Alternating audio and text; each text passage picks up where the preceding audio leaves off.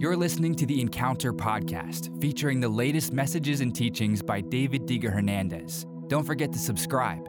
The Encounter Podcast. Encounter the presence and power of the Holy Spirit. Here are 5 destructive habits that strengthen the sin nature and cause you to fall. These are the things that many believers do that cause compromise in holiness. Number 1, not knowing the Word. Psalm 119:11 says, I have hidden your word in my heart that I might not sin against you. If you don't know what pleases God, then often you might be displeasing Him without even realizing it. If you want to please God, you must know the will and ways of God. If you want to know the will and ways of God, you absolutely must know the Word of God. The Word of God is what strengthens your power to resist the urges of the flesh. The Word of God takes away from the cravings of the flesh. In Matthew chapter 4, verses 1 through 4, we read this. Then Jesus was led by the Spirit into the wilderness to be tempted there by the devil. For 40 days and 40 nights, he fasted and became very hungry.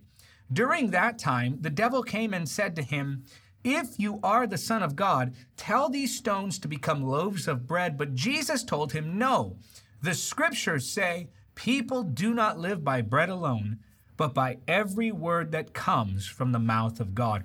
Jesus didn't use his experience to challenge the enemy's contradiction of his nature. When the enemy said, if you are the Son of God, Jesus could have pointed to the time that he was baptized, and when the Father spoke from the heavens and the Holy Spirit descended upon him like a dove. He could have said, Satan, weren't you there when I was baptized? Didn't you hear my Father pronouncing his affirmation for me?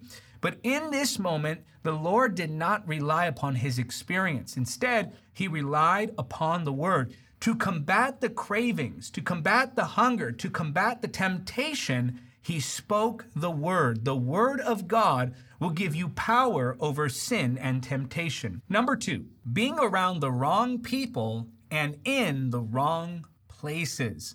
2 Corinthians chapter 6, verse 14 says, Be ye not unequally yoked together with unbelievers, for what fellowship hath righteousness with unrighteousness? And what communion hath light with darkness? Godly connections accelerate your spiritual growth, but ungodly connections can be quite damaging. When you begin to allow others to influence you, when you begin to take on the philosophies and the thought patterns of this world, that affects you. You may look at certain people and say, well, it's not so bad being around them. You may go to certain places and lie to yourself by saying that you're not going to participate in the things that are offered there. But this is where we really have to become honest with ourselves. We have to evaluate our lives. Look at the people you surround yourself with. Look at the places that you go. Do these people and do these places provide opportunity for sin? Do they influence your thinking in the opposite direction of Scripture? Now, I'm not talking about quarantining the gospel. I'm not saying that we just throw our hands in the air and say, well, we ought to hide, run away, and just seclude ourselves from the things of this world, lest we become contaminated by this world. That's not what I'm talking about here. Neither is that what the Scripture is talking about. This is talking about communion, fellowship. That's relationship that influences you. Look, we all know that Jesus ate with sinners, but Jesus never allowed those sinners to influence him. He was always the light shining in the dark place. When you're constantly surrounded by sin and temptation, that actually begins to weaken your ability to resist sin. Why? Because it becomes familiar.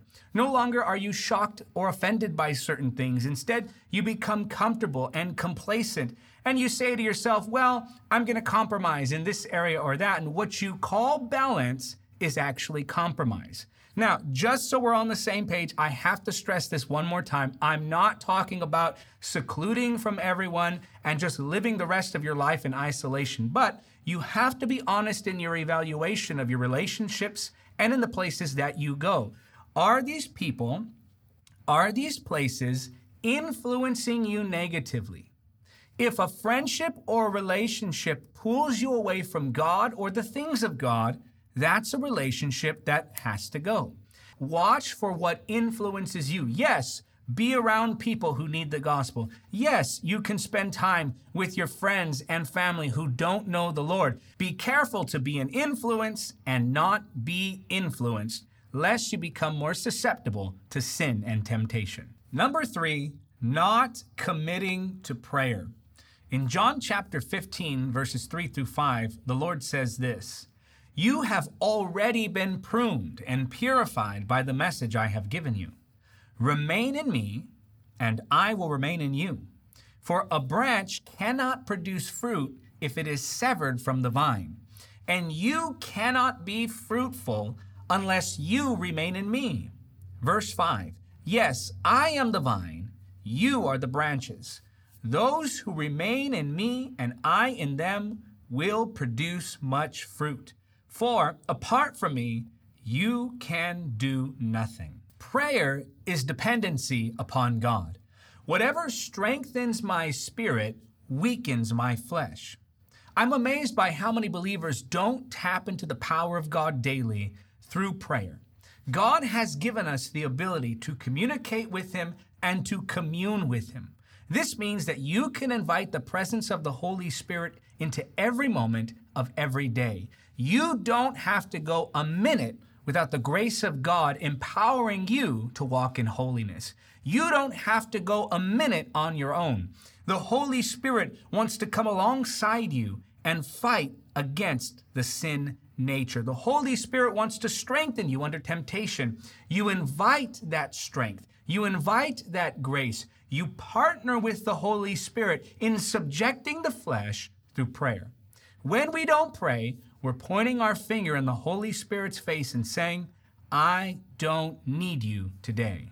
I can do it in my own strength." But when we pray, we're saying, "Welcome, Holy Spirit, help me overcome the sin nature." Those who lack prayer lives are at a great disadvantage when it comes to the fight against sin. Number 4, and this one may be a major eye-opener for you, debating with sin instead of fleeing from it. Here's how the scripture tells us to handle sin and temptation. 1 Corinthians chapter 6, verse 18. "Flee from sexual immorality. Every other sin a person commits is outside the body, but the sexually immoral person sins against his own body." 2 Timothy 2:22. "Flee also youthful lusts, but follow righteousness, faith, charity, peace, with them that call on the Lord out of a pure heart." You see, there's this moment that happens when you're being tempted, where you're forced to make a decision. Do I flee from the temptation, or do I debate with it? And many believers choose the debate, thinking that they're somehow going to accomplish something. But here's the reality. The moment you begin to debate temptation, you're at a disadvantage. It's better to flee from temptation than it is to fight it. So instead of allowing yourself to come into circumstances where you're weighing the options of holiness and sinful pleasure, it's better that you just flee from the temptation altogether. In that very moment that you're being tempted, throw up your hands, cry out to God, and say, "Holy Spirit, rescue me. Get me out of here. Get me out of this moment." Don't debate with it. Flee from it. That's where the enemy wants you. He wants you in that wrestling match, in that back and forth, in that weighing of your options. But if you're in that mode of debate, then you're giving the flesh an opportunity to overcome. And we should make no provision for the flesh. In fact, Jesus takes this even further. In Matthew 6:13, he tells us to pray this, "And lead us not into temptation, but deliver us from evil." Here, Jesus is saying that you should pray that you not even find yourself in the place of temptation. Far too many believers think that they can constantly place themselves under temptation and then just fight to resist the sin. But you and I must make no provision for the flesh. You and I must get as far away from that line of compromise as possible. Don't ask yourself, how close can I get to the line without sinning? Instead, ask yourself, how far can I get away from that line? And how far can I go in to the glory of God? How far can I go in my advancement in holiness? Number 5, thinking you can handle it. 1 Corinthians chapter 10, verse 12 says, If you think you are standing strong, be careful not to fall. Remember this, anyone can fall in any season of their life. Anyone can fail, no matter how much they've accomplished in their walk with God. Here's what Paul the Apostle wrote in 1 Corinthians chapter 9, verse 27. But I keep under my body and bring it into subjection, lest that by any means, when I have preached to others, I myself should be a castaway. We're talking about one of the most influential figures in all of church history, Paul the Apostle. And Paul the Apostle has the concern that he could possibly be a castaway or possibly fail in his task if he doesn't keep his body in subjection. Now, we know that the body is the temple of the Holy Spirit, so the body isn't evil unto itself, but Paul the Apostle is writing about keeping his body disciplined because the body remembers patterns from the sin nature, from the old mindset. So you and I must train ourselves. You and I must discipline ourselves to not fulfill the desires of the sin nature. You and I must not be overconfident. If Paul the Apostle was worried about failing, if Paul the Apostle was worried about his flesh, I promise you, you should be worried about it too, and so should I. And I'm not talking about worry in the sense of paranoia. I'm talking about vigilance. I'm talking about keeping compromise out of our lives. I'm talking about dealing with sins that do creep in before they become larger. Deal with those little things. Deal with those little compromises. Take care of those seemingly insignificant character flaws, lest they become bigger and bigger and eventually destroy you. Don't be too confident in your ability to stand. Yes, we trust in the Holy Spirit to sanctify us. And yes, we trust that the Lord will complete the good work in us that He's begun. But we also must take up the responsibility of Christian discipline. We also must take up the responsibility of living clean, of walking according to the holiness that God called us. Don't allow compromise to destroy your future. Don't allow compromise to slowly erode at your character. Instead, realize that you and I are not above falling, and therefore we should remain vigilant. Here's a quick recap of what we've covered. Number 1, not knowing the word. Number 2, being around the wrong people and in the wrong places. Number 3, not committing to prayer. Number 4, debating with sin instead of fleeing from it. Number 5, thinking you can handle it.